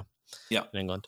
Yeah. But I think everyone is probably sick and tired of hearing about that conversation. I think we both stated our cases nicely. Yeah. And hey, who knows? Maybe you'll cut some stuff out of there. I don't know. Will you? Probably not. That requires too much work. Yeah. That was good. All right. Yeah. I mean, Michael, speaking of, leagues that are not fun because the rules are pesky and bothersome, what about the Kansas City Chiefs and Patrick Mahomes? The rules seem a little pesky and bothersome to him too. And I think he wanted to leave the league on Sunday night. I think he was feeling a little bit more emotional than even you were this morning. Just what a weird hill to die on, man. I know. What a really, really weird hill to die on. Yep. Because, like, now you've got me out here defending refs. I know. I have been out, like, I don't think there's been an episode of Playbook this season where I haven't, like, bashed the reffing and the league. And, like, I'm not alone in that, obviously. But of all the hills to die on, you're going to die on the one where the flag was thrown as the play started. Yeah. All you need to do is, this is not a bang-bang thing. This is not subjective. This is objective. Dude did something wrong, lined up incorrectly, and got punished for it. Okay, it sucks that you scored on that play. No one cares because the play was never going to count. If this were another situation, they'd blow it dead, but they're not blowing it dead because for the same reason they don't blow defensive offsides dead, because the offense then has a free play to make a play. The defense in this scenario, maybe they got a strip sack, returned it for a touchdown, end of the game. You have to play the play through to allow that to happen. They did, and then they're complaining about it. Patrick Mahomes had to be held back, and then he bitched at Josh Allen like that. Yeah. I am not a Patrick Mahomes hater. I'm not there yet. I understand everyone will get there at some point, the same way they did with Tom Brady, with the exception of Chiefs fans. I love Andy Reid. I like the Chiefs in general. A really weird hill to die on. Yeah. Especially because, by the way, this is not me being salty. Let's remember how you won the Super Bowl. Yeah. If you a little salty, I'm a little salty, sure. Yeah, it's a little salty, but also remember, I think what it comes down to, I'm going to tell you what this is, because I figured this out. This is just maximum frustration boiling over. I think the last week there when MVS was like completely undressed on the deep ball, like that was bullshit. That was such a pet PI. Like, MVS dropping the game-winning touchdown in the other game, like, is the same? That was the same game. That was against the Eagles. Yeah, like crazy. The dropped one was against the Eagles. Right. So they're two separate games, right? If I'm not remembering this right. Yes, correct. You're correct. So it's just like here's another way when I make the fucking play at the end, because I made the play at MVS, he gets fucking interfered, totally undressed. I make the play to MVS, he drops a fucking sure touchdown. I make the play to Kelsey, and now you find your fucking flags. I just think he just got to a boiling over point, and he acted like a petulant little bitch, and it happens. I think we've all kind of been there in our life. We expect a lot more from especially Patrick Mahomes, I think, actually, because he's just so special and so. He's the face of the league. The whole thing. He's the Steph Curry. I've heard Bill Simmons make that comparison, how they're both universally loved, and then all of a sudden this happens, and it's like he's kind of coming down a rung for sure, as you point out. It's like the run and gun sort of style, the whole thing. He can shoot it from anywhere, like this sort of presence and this likability, and he lost a lot of that this past week. I get that, but I think I understood where it came from, because it's certainly out of character, but he is used to winning. They're not winning, and I think he was just really frustrated. I think he was wrong. By the way, he was wrong. There's no ifs, ands, or buts about it. No, I mean this wrong for the way he acted too. Debate. Yeah, of course. Yeah, the play was wrong, of course. I will say, dummy Pinocchio did check with the ref about being onside, but kind of didn't really look at him or whatever. He kind of threw his hand up. He didn't check with the ref. I know what you're referring to. I know the video. Yeah. Yes, did he look over and do the same hand motion that every wide receiver does on every play? Yeah. Yes. He didn't check with the ref. He didn't look down the line and check. Right. He just did do I stop at the stop sign? Right. Sure. Yeah. But if a cop was there and paying attention, would I get a ticket? Exactly stop. Right. And that was what Kadarius Toney did. And look what happened. He got a ticket. Right. No. It was. I'm not defending the call, because you can't, because it's. No, I know. I'm just stupid. I will say that there are times where they don't necessarily call that, but he was so far off sides. Like it was egregious and tough. And hey, look, it happened. I think it's going to be a learning moment for Patrick, but I don't like. Who knows? I mean, maybe the hate's good for him. We'll see. I mean, it's unfortunate. Bouncing off what you said. There's I don't remember who had the tweet. Shout out to whoever it was, but I thought it was the best way to describe it, because people said the similar things, which is like, a lot of that stuff doesn't get called a lot of the time. Offensive line holding, like the false start thing, like the things that are black and white still don't always get called black and white. We're not going to talk about the gray because we'll get into a Super Bowl talk and then I'm just going to get upset again. But the stuff that's black and white isn't always called as such. But at the end of the day, if you rob a bank 5 times and don't get caught, right, and then you rob it a 6th time and you get caught, you can't be mad at the cops that caught you. That's right. Because you got away with it 5 times. That's right. You got caught the 6th time. Yeah, no, I agree with you. If you do something against the rules 6 times. Look, we've all been there. I mean, it doesn't matter. The helmet catch. The helmet catch. There was like 5 holding calls that should have been called against my Pats. I mean, we can cry about it. It's just it happens, right? The refs are very influential in big time spots, and I think Patrick felt like they swallowed their whistles in one and then found them in another, and he was on the wrong side of both of them. Yep. The point that he's trying to make is correct. Yeah. And I don't think many football fans would disagree with that, with the exception of Chiefs fans at the end of the last Super Bowl. I'm gonna poke it in there as many times as I can because it's really ironic. If Patrick Mahomes hadn't said it, I never would have brought it up again. But he's the one that I could quote him, and it would be Eagles fans right after the Super Bowl. I have a long history of trying to poke it in there as often as I can too. Yeah. Well, damn it. But anyway, I don't remember what I was saying. Really lost track of it there. The point of what he was trying to say is, of course, that we don't want these refs to decide games.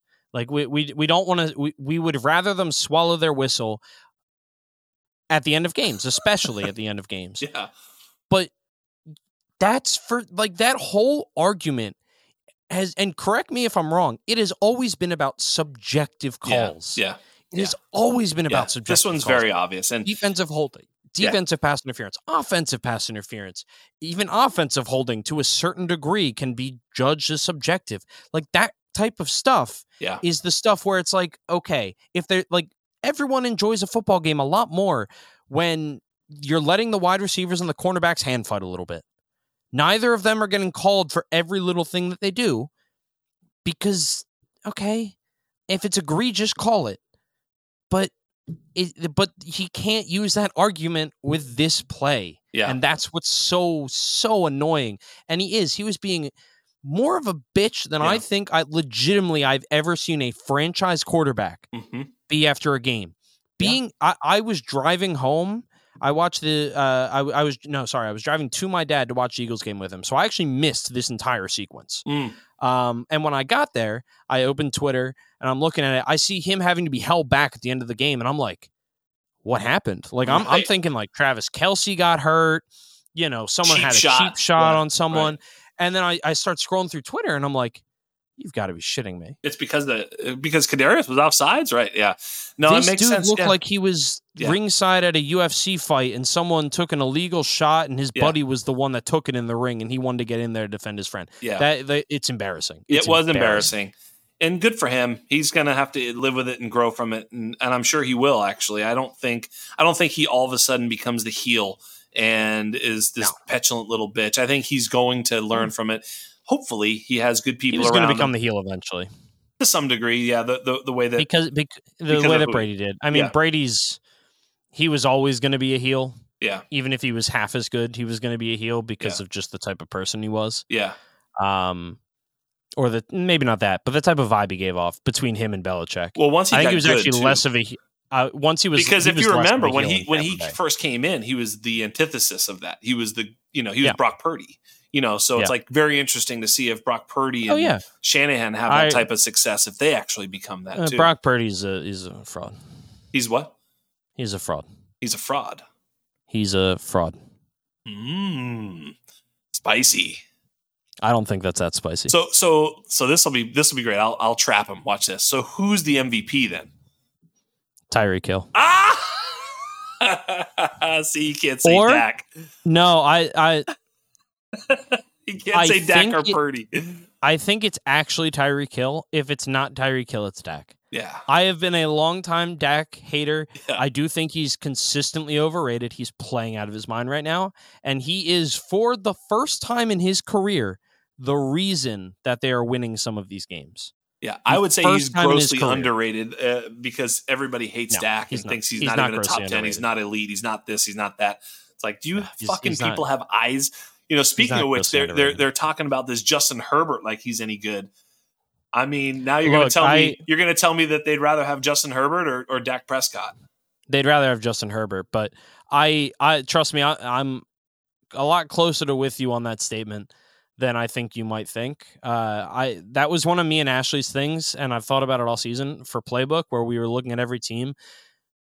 Justin Herbert needs to put up or shut up. Yeah. And he's kind of getting bailed out this season with the injury. There's another dude who got somewhat bailed out in that type of situation in a recent season. I don't remember who it was. Well, Belichick's going to go over there and help him out. It's going to be fine. Oh, God. I don't want to know what happens with Belichick. It's happening. He's going to the Chargers. Big money. That'd be interesting. It's going to be great. It'd be interesting. It's going to be great. Another day is here, and you're ready for it. What to wear? Check. Breakfast, lunch, and dinner? Check. Planning for what's next and how to save for it? That's where Bank of America can help. For your financial to-dos, Bank of America has experts ready to help get you closer to your goals. Get started at one of our local financial centers or 24/7 in our mobile banking app. Find a location near you at bankofamerica.com/talktous. What would you like the power to do? Mobile banking requires downloading the app and is only available for select devices. Message and data rates may apply. Bank of America NA, member FDIC.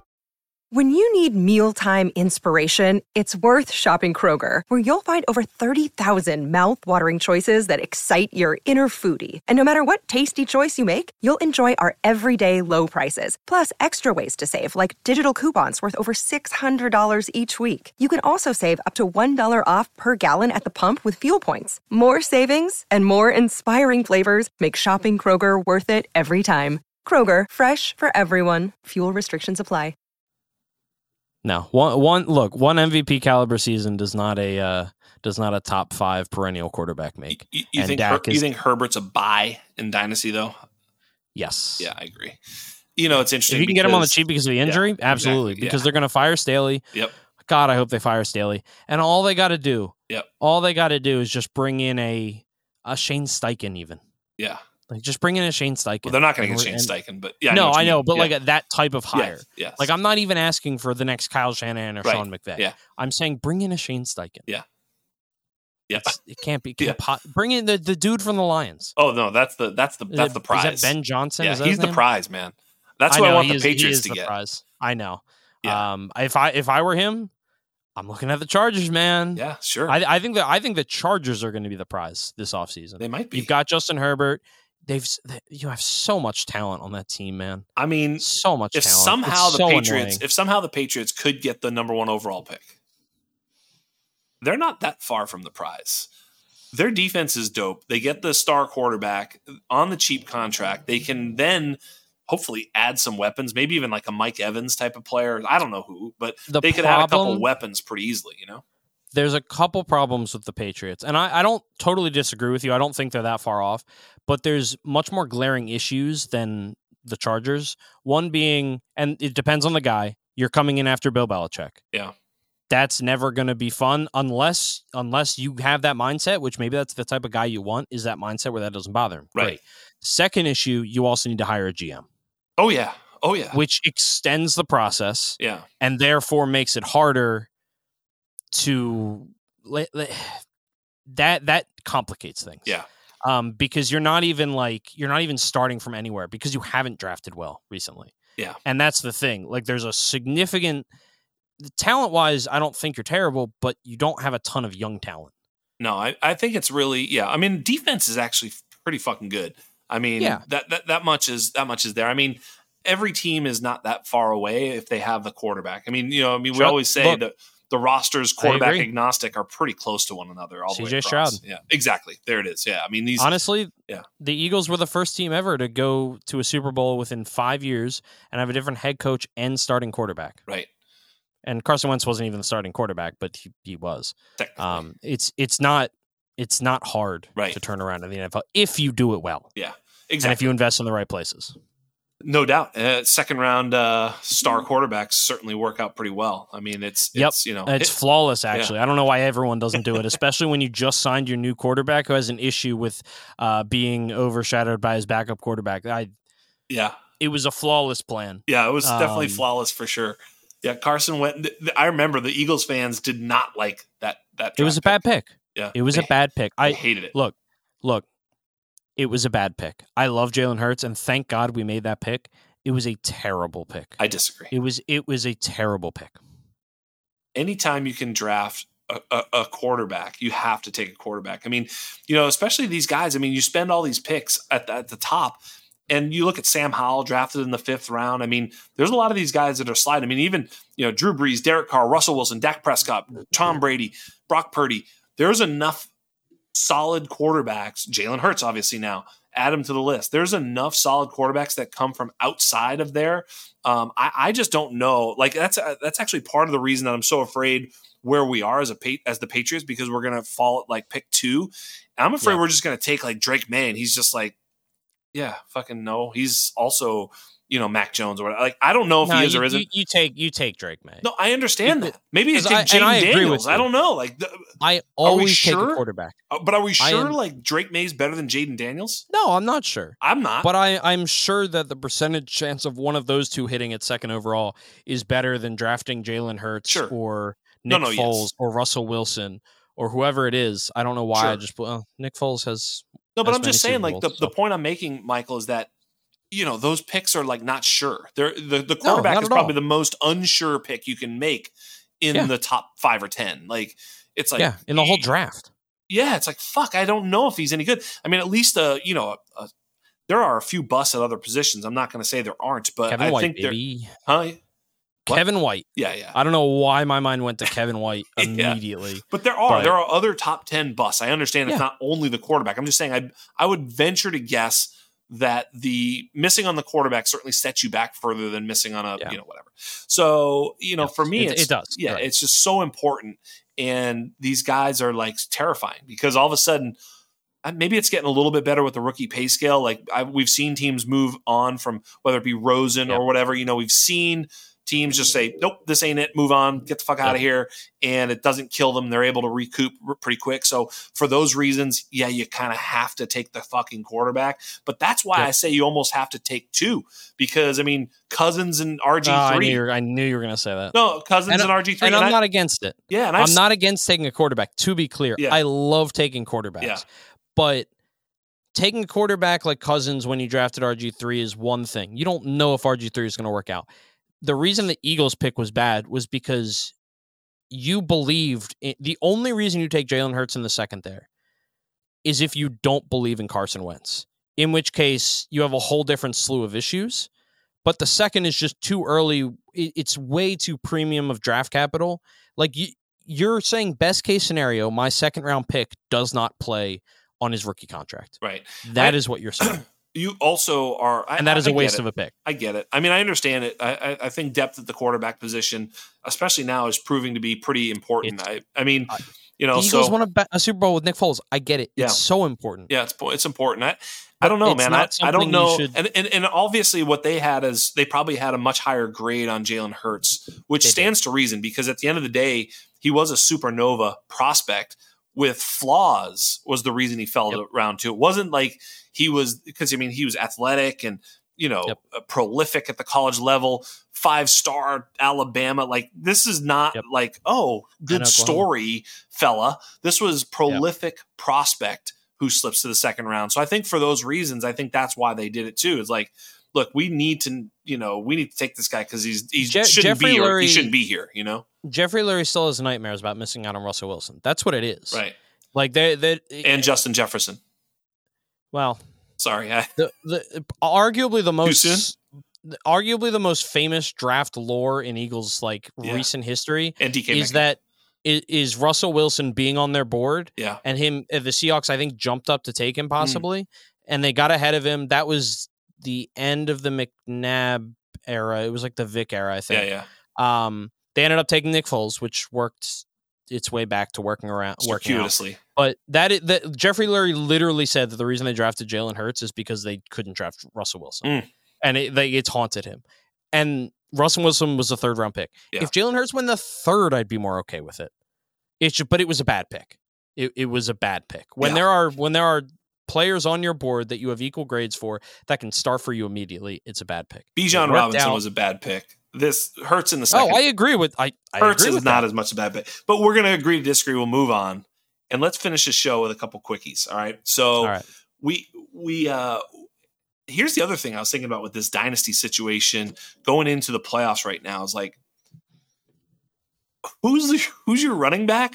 Like if you look at your fucking team and if it's not CMC and like maybe because he's probably on a playoff team. I mean, of course, right? If it's not him, like there's a lot of like questions at the very best questions. Yeah, I think that's a really nice way of putting it. It's rough, man. I thought I thought Joe Mixon would be the issue this time of year, and apparently not. Apparently not. He's about as comfortable as they come right now, is what it feels like. Josh Jacobs might not play. Well, you guys are listening to this in the afternoon. We'll know probably by when you listen to this, but like that's scary. You're paying attention to that motherfucker right up to the Thursday night, and I hate that Thursday. Do you play him? I don't know, man. It's like so early. Eckler's been. He's been getting home. Just benching him and moving on. But now now Eckler, what do you do with Justin Herbert gone? It's like, oh my God, it got worse. Pacheco just missed time. Madison is now not a full-time player. Yep. Kenneth Walker, not a full-time player. Yeah, but he's not been the issue with Walker for me is more the injuries coming off of. Yeah. And then Geno possibly being injured. Brian Robinson injured. JT injured. Aaron Jones injured. Like Aaron Jones isn't in this conversation. No. I refuse to acknowledge his existence as a fantasy asset. It's true. Fair enough. I did have him in one spot where I've been like waiting for him. He's been on my IR. He had one good game all season. Yeah, I know. That is it. And it was like week 1. I'm waiting for him to just play. And now I was just hoping that he would play last week 14, so that I could see it. And then if it was okay, then I could, you know what I mean? Because now, even if I don't want to start him. Oh no, it's you'd have to have real hard luck, behind you. I mean, start drinking on Saturday if you're doing that. Yeah, if you're playing Aaron Unless Jones. they play on Saturday, I forget when they play, then start drinking on Friday. I think Jerome Ford hurt his hand. Like, is he going to be able to play? And if he does, are they going to not play him on pass down? I don't know, man. It's like there's just so much. Najee and Warren have great matchups. Is Najee okay? They say he's healthy. He's playing. I don't know, man. They've both been actually pretty fine. Pretty fine, but nothing great, Which feels great this time of year, to be honest, comparatively. Yeah. Like, I'm just thinking about, like, who are the guys that I'm confident in? Right. It's Christian McCaffrey. I guess it's Raheem Mostert. It's probably Travis Etienne. Surprisingly, Derrick Henry. Joe Mixon. Kyron Williams. Like, everyone, I think, other than them, have some type of question. And those aren't the names you expect to hear. So, yeah, so many of the big names, so many of the guys that you probably drafted early. Ramondre was another guy that you didn't even bring up. Right. He was not great all season. He was really starting to heat up near the end there. And then he got injured. Yep. So, solid. Bad. It's bad stuff, man. I mean, everything there. Now we're looking at Zeke. Like, I would trade for Zeke. I mean, what do you have to give up for Zeke in like a dynasty league? Like, if you're holding Zeke and you're not in the playoffs, you're not taking a third. Oh, I'd be thrilled to get a third. Do you see what I'm saying? And you'd be thrilled to pay a third to get Zeke. Yep. That's what's crazy. Yep. I just sent that offer, by the way, and I don't know if it's been accepted. It's like it should be snap accepted. Like, I feel terrible doing it, but I'm like, I'll do it. Fuck it. I forget who it was. Let me see if it's still open on my Twitter. No. Someone traded a second for Derrick Henry like today for the playoffs, and like it's not bad. If you assuming you're a competitor, that's not bad because he's been. I mean, granted, he's been living on touchdowns. I think he has it feels like he has 8 in the past 3 weeks, but I guess I could probably just look at his numbers. But regardless, that is what the running back position is coming to. All right, Michael, we've been talking about a lot of stuff. I've got a serious question for you. And I know what you're going to say already because you have inherent bias. I do. And, that is true. And your inherent bias is the thing that you can't overcome, which is why, is CeeDee Lamb the wide receiver 1 in Dynasty? No. Of course not. Right? No? Why not? Because like I said earlier, Dak is having a career year. Mm-hmm. I also think it's an outlier. And it's taking a career year for CeeDee Lamb to really do what he's doing. He's great. I mean, he was the wide receiver 6 in half PPR last year. He's definitely top 5 in Dynasty. I just don't. I tend to not think he's number 1 because like I would take Tyreek Hill above him. Wow. Yeah. I mean, Wow. Yeah. I think we're underrating. I think Tyreek Hill is one of those guys that's constantly underrated. Well, yeah, no, he's outstanding on a year to year, week to week basis. I just think that he's like 30 or something, so it's tough 30? To have him. I think he's pretty fucking close. You can check while I'm talking. He was less than, please, 29. All right, well, fair enough. Yeah, like he's knocking on the door of being 30, and so for me, it's like that doesn't scare me as much for wide receivers. Sure, but for a guy that will never win in any other way than being the fastest motherfucker out there, like he's never going to be like, you know what I mean? Like his superpower. I think he's more than that. I think he's more than that. But he's only more than that as a dominant player, is all I'm saying. Yeah, sure, but yeah, all right, fair enough. Either way, he's definitely not surpassing Justin Jefferson, who is still probably my dynasty wide receiver 1. Jamar Chase is right there. I'm probably lower on him than maybe consensus because I think consensus is probably 1 or 2. Maybe I have him at 2. I don't know. I think AJ Brown is right there because, like, unlike CD, like AJ Brown has just been doing what he's been doing. His number, it hasn't always translated to fantasy success to the same level, but he's had very similar numbers basically every year of his career, save for the last one in Tennessee where he was injured. He's attached to a younger quarterback in a more consistent organization. So him and AJ Brown are probably in a tier together for me. And then there's guys like Amon-Ra St. Brown. There's other guys that I kind of wish I could put in that tier, but I think it probably ends around Amon-Ra St. Brown if I'm being honest. I love Amon-Ra. I love Amon-Ra. I do too. I think Amon-Ra and CeeDee Lamb are very, very similar players. Except for that CeeDee Lamb's outscored him by like 60 points this year. Other than that, he's having a fantastic year, and that happens. Sure. I'm not willing to bet on an outlier year. That's the thing. I don't think it's an outlier. I mean, that's the thing for me. I think it's an outlier for Dak. Yeah, it isn't. And if it's an outlier for Dak, it's an outlier for CD. It's not an outlier for Dak. Dak was doing this the year he broke his ankle, which was like fucking 5 years ago. He was having this. That was like 4 games. It was 6. It was a 6th game he got hurt in. My bad. Okay. My bad. It was 6 games. In those games, his pace was out of control.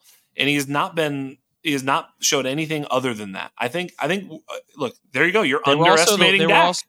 That was also He's 3 underrated. years ago. That was 3 years ago, yeah. A surgery ago, and they had the worst defense in the league. All of those things equal what he was doing for those 6 games, which, by the way, before this season was basically the only 6-game stretch of his entire career. He is 30 years old. He is who he is. It is an outlier season because his entire career tells us it's an outlier season. It doesn't actually. His entire career. Does. It doesn't. His career has been awesome. He's been great. It's been good. It's not. He is not. Look, he has come up small in a couple playoff situations.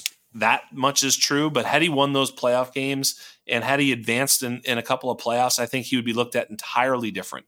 And the same thing, even like, people have to compare him to Kirk Cousins, but Kirk Cousins is no different. He's fell short in a number of big games. I think the big games define you, but yeah, I think he's as elite as they get. I mean, everybody wants to. He's not as elite as they get. Get out of here. Why not? Because Patrick Mahomes is as elite as they get. God tier. You're putting him in the same situation, God tier. Same conversation. No, nobody's in that. I've said Josh Allen. They're 6 and 7. Josh Allen. They're 7 and 6, but Josh Allen, I love. I think he's great. I don't have an issue with Josh Allen, but I think he's overrated. If we're saying so, and it's funny because now he's underrated because I think a lot of people are saying that. My point is, I think they win in totally different ways. But yeah, Dak is a more consistent thrower of the football. Joe Burrow. Yeah, sure. I mean, Lamar, Jalen Hurts. I mean, he's better than Jalen Hurts. Stop. He's obviously better than Jalen Hurts. No, you know what I mean? I truly don't think you believe that, and I know you're saying it to get a rise out of me, and it's going to work. Yeah. So can we just skip it, and then you can just admit that you're just doing it to get a rise out of me? I love this. Can we just move past that part? Oh my god! Because I can't scream. My sister's asleep. It's 11 o'clock here. Like I can't afford it. Oh my god! You know this was the last segment too. You know this was the end. I mean, how could you not see this one coming? Trevor Lawrence. You've said on your own goddamn show like a billion times that you would draft Trevor Lawrence. There's an argument to be made for him being like I think that's an elite tier. I think Dak's 1. in that. He's not in an elite tier. I do think he's in right below. He's very good. Yeah. We'll see. And here's the thing. Trevor Lawrence, if in 5 to 7 years he's had the same amount of success as Dak, then he's not elite either. I agree. Like, Trevor, if you agree, Trevor Lawrence will also not be in some sort of elite tier if he can't get his team to the playoffs over and over. But if he suffers a terrible injury and takes a year or two to come back from it and has, he hurt his finger too. Didn't he fuck up his hand? He fucked up his hand last year. I mean, he's been injuries away. The ankle was Joel Embiid. Wow. So let's not even fucking go there. Another average player, not elite. Out of here. He won the MVP. Yeah, I mean, he campaigned for it. He had to pay a lot of people. I thought he bought the MVP. Shut the fuck up. You really think that Embiid is better than than Jokic? I think that Embiid deserved it 2 years ago. He didn't deserve shit. Jokic, this is the thing too. Jordan deserved it every year he played. Jordan was the MVP. We're not Karl Malone and shit. That's who fucking Embiid is. Karl Malone. I'm trying to keep you focused on your podcast. Karl Malone. That's his new nickname. Okay, I don't give a shit about Karl Malone. I truly don't. Could not give less of a shit. My name Karl Malone. Isn't that right? No. Okay. All right. I think he's Karl Malone. I mean, he wishes he was Karl Malone. Tua is arguably putting up just as good of numbers in any season that Dak has ever put up. Tua's great. We'll see. There's a lot of great quarterbacks. We'll see about that. We'll see. He can be great. He has not done what Dak has done over the course of time. What the fuck has Dak done? What do you mean? Lose in the second round? We talked about that. I said if he were better in the playoffs, we'd have a different story to tell about him. I agree. If Peyton Manning won 7 Super Bowls, then he'd have more than Brady. Peyton Manning was also way overrated. Did he have as many as Brady? He probably had as many, No, actual question. Does Brady have 6 or 7? It's 6, right? Patriots have 5. Does he have 7? We have 6. We have 6. And yeah. 2, 3, and 4. Yeah, so he has 7. Okay. He has 2, 3. So if Peyton Manning won 8 Super Bowls, he'd have more than Brady. If Peyton Manning, he's lucky. If Kawhi's shot didn't bounce 4 times and then go in, I don't know. That's a really fun game we're playing. A lot of ifs. I just can't wait for this week. I'm super excited. Michael Jordan didn't take a few years off to go play baseball. I'll tell you, Michael Jordan's the greatest basketball player of all time. There is no debate. How many in-season tournament wins does he have? 0. How many in-season tournament MVPs does he have? 0. And that's the argument. That's it. LeBron. I'm cutting out everything you say after this. By the way, LeBron is better than LeBron than I'm not cutting that. Than out. Jordan. LeBron is better than Jordan. Not cutting that out. Oh, okay. There you go. Yeah. I can pick and choose. It's fine. Look, at the end, you don't really think LeBron is a better fucking player than Jordan. I didn't watch Jordan in his prime. Right. And that is, I truly believe it disqualifies me. I truly believe it disqualifies me from having a strong opinion on it. One of the things that's happening right now in the 3-point era and in the scoring era is that people are going back and looking at his stats and they're minimizing his statistical impact on the game. They're saying, look, fucking Shai Gilgeous-Alexander fucking scores as many as him. And it's like, you guys, come on. When he scored 30, there was 2 other guys that scored over 22 or 23. It was like he lapped the league. It was so, and you see the same thing in the NFL. Yeah. It's like the fucking Greatest Show on Turf did a lot of shit in 2000. That's right. Or 99 or whatever. Yeah. And it's hard to compare eras. Whatever. But I will tell you, for those who played against him, it's just a different animal. Jordan was the apex predator, and he would be in this league now too. Because even you look at Jordan's numbers when the 3-point shot sort of became a thing that he tried. He was great. He was 40%. Yes, early in his career when he took 1 or 2 a game as a novelty, he was 28, 30%, 25. Like it was just like here and there you shoot him, I guess. But once he was like, no, wait, this is a weapon. He was one of the best in the league at it. And he was doing it while being covered primarily all the time. Like he was just great. When he wanted to, be an assist guy, he was able to. He's also the best defensive player on the floor at all times, which does not ever get talked about by anybody who talks about, basketball. Dennis Rodman was probably better than him, but not really. Dennis Rodman's like arguably one of the best defensive players of all time. Yeah, he was, but he was not an on-ball defender. I mean, Jordan literally would take whoever was bringing the ball up and make their life go, oh no, oh fucking, now what? The whole start of the whole thing was done. He was an athletic player who would block shots, get steals, and just make life hell. And he was the ultimate competitor and leader. You're talking to a wall, dude. Like I'm not arguing with you. It's a whole thing. I mean, I know people came on this show to hear me finish the show about Michael Jordan. Hey, what a podcast. I love it. We just had fun today. I knew it too. I knew we weren't going to do just admit Dak Prescott's not elite just before we get off the air. We'll see. MVP. He's going to win an MVP. If he wins an MVP and they win the Super Bowl this year, which of course they're the favorites to do. Are they the favorites to win the Super Bowl? No, San Francisco is. I was just saying that to see what you'd say. No. Well, I'm not a moron. Yeah, no. San Francisco, look, San Francisco's the leader in the clubhouse. But if you're San Francisco down 27-18 you lost the game already. To start the fourth quarter, you already lost the game. You're the Dallas Cowboys down 27-18 in the fourth quarter. Who would you rather be? Yeah, I already said Dak is closer to being the MVP than Brock Purdy is. Yeah. I just think that Dak has at least that thing that he can do, just where he can chuck it, come back, sit in shotgun and play. Whereas I think Brock Purdy, as great as they are, and he's playing very well. I don't take a lot of things away from Brock Purdy because I've seen a Brock Purdy-esque player in Tom Brady. And what I mean by that is he wasn't prolific at first. He was just sort of do everything within the confines to win games, check it down to running backs when it mattered. Like he wasn't the reason they won. He wasn't the reason they won those first 3.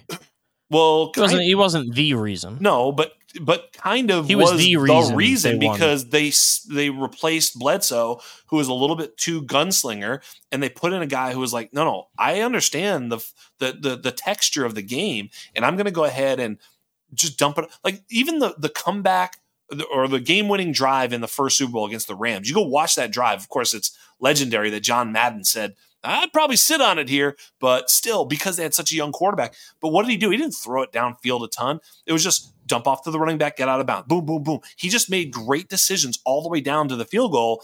And that was in a time when nobody really thought he could do that. And I don't know. It's just the way he always played was so smart and so on top of exactly what they needed at the right times.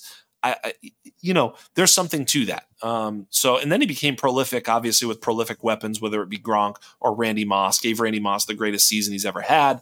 So, he also became prolific. I don't know if we'll ever see, I suppose we're seeing a little bit with this team. I mean, he's guiding a great team to great heights. So far, you can just say that Purdy's doing everything needed to get it done. And when he's tested, I'm sure he will be. Who knows? Maybe they'll front run the whole way to the Super Bowl. It's possible, but I think that at some point in the playoffs they'll be tested. Yeah, I mean that's what the playoffs are for. Yeah. So let's hope. I hope as a football fan that that's the case. Totally right. I mean, yeah, totally. And I hope he doesn't hurt his little finger or his elbow or whatever his problem was last year. Little baby. Joking.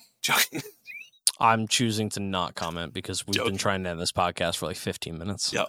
Well. Tell the people. Maybe just don't block a 20-sack pass rusher with a third-string tight end. Look at here we go. I can get him going. You're so fucking smart. Don't put your third-string tight end on an island against an all-pro pass rusher. There you go. Maybe that would be a good decision, and then you don't have to bitch about not being able to have a third quarterback on your roster. Yeah. Like, for fuck's sake. All right, I'm done. All right, good. Well, Trey Lance was a win for them. That's all I know. Trey Lance, first-round Superflex startup drafts. Those teams are hurting now, so see ya. I'm one of them. You had a first round. Not in a startup draft. I took him at the 1.02, I believe, I took him over Lawrence Enfield. Yeah. The first round, I had already gotten Lawrence and Fields elsewhere, and I just wanted a Trey Lance. The first round startup is the ones I think is just like, wow. Yeah. That's belief. That's just belief. That's faith. That's all that is. I took Fields in a first round startup.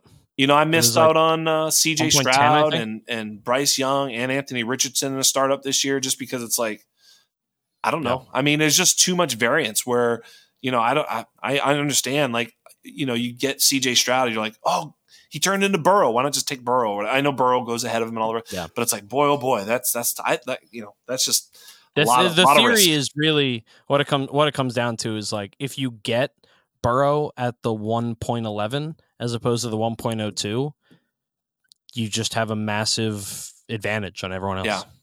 It's having a rookie quarterback on a rookie deal. Like, I think nailing like Brock Purdy and Russell Wilson and Kirk Cousins is that in startups. Obviously it's like, don't get me wrong, you have to take a few more shots back there, but look, that's the way I one league I'm playing in here this week, with my startup is a Brock Purdy team, so. Oh no, it's not. It's the other league, Dynasty Game Theory Invitational. Brock Purdy's taking me. That's 13-1 team. Brock Purdy is absolutely on that team, and he's, I play him every week, and he comes through. He's found money. So when you can get a starting, I say elite fantasy quarterback. In other words, he's top 10 or whatever he is. I mean, he's definitely top 5, whatever. When you can get that type of production at that cost, it's a huge advantage. And you never know exactly which guys those are, whether it's, a Purdy or a Cousins has been that guy for so long. Cousins was also so, consistent. That was the thing with Cousins as a late round quarterback pick, is that whenever you drafted him, it could have been any one of the last 10 years. He paid off. He paid off. It was like Matt Ryan, Ben Roethlisberger, they all. Yeah, there's always those in. I think 2 different startups that I did 2 seasons ago. I had the exact same quarterback strategy in both of them, and I ended up with Tua, Carson Wentz, and Jalen Hurts. Yeah, I drafted 3 quarterbacks, and that was basically it. Because my thought is, hopefully one of them has to work out. Hopefully 2 of them do. Yeah. And Carson Wentz was fine for a year plus by the time he was with the Commanders. It all comes Jalen back. Hurts and Tua have been great. It always circles back to the Eagles. Now, tell the people goodbye. We're gonna sign off, baby. Goodbye, people. You know where to find us. And with all that, on behalf of everybody here at the Undroppables, on behalf of everybody here at the Undrafted, and on behalf of my guest and producer and person trying to get me kicked out of my own fantasy football league, Mr. Michael P. Duncan, I am Jax Falcone, and we are out. Say goodbye. Goodbye.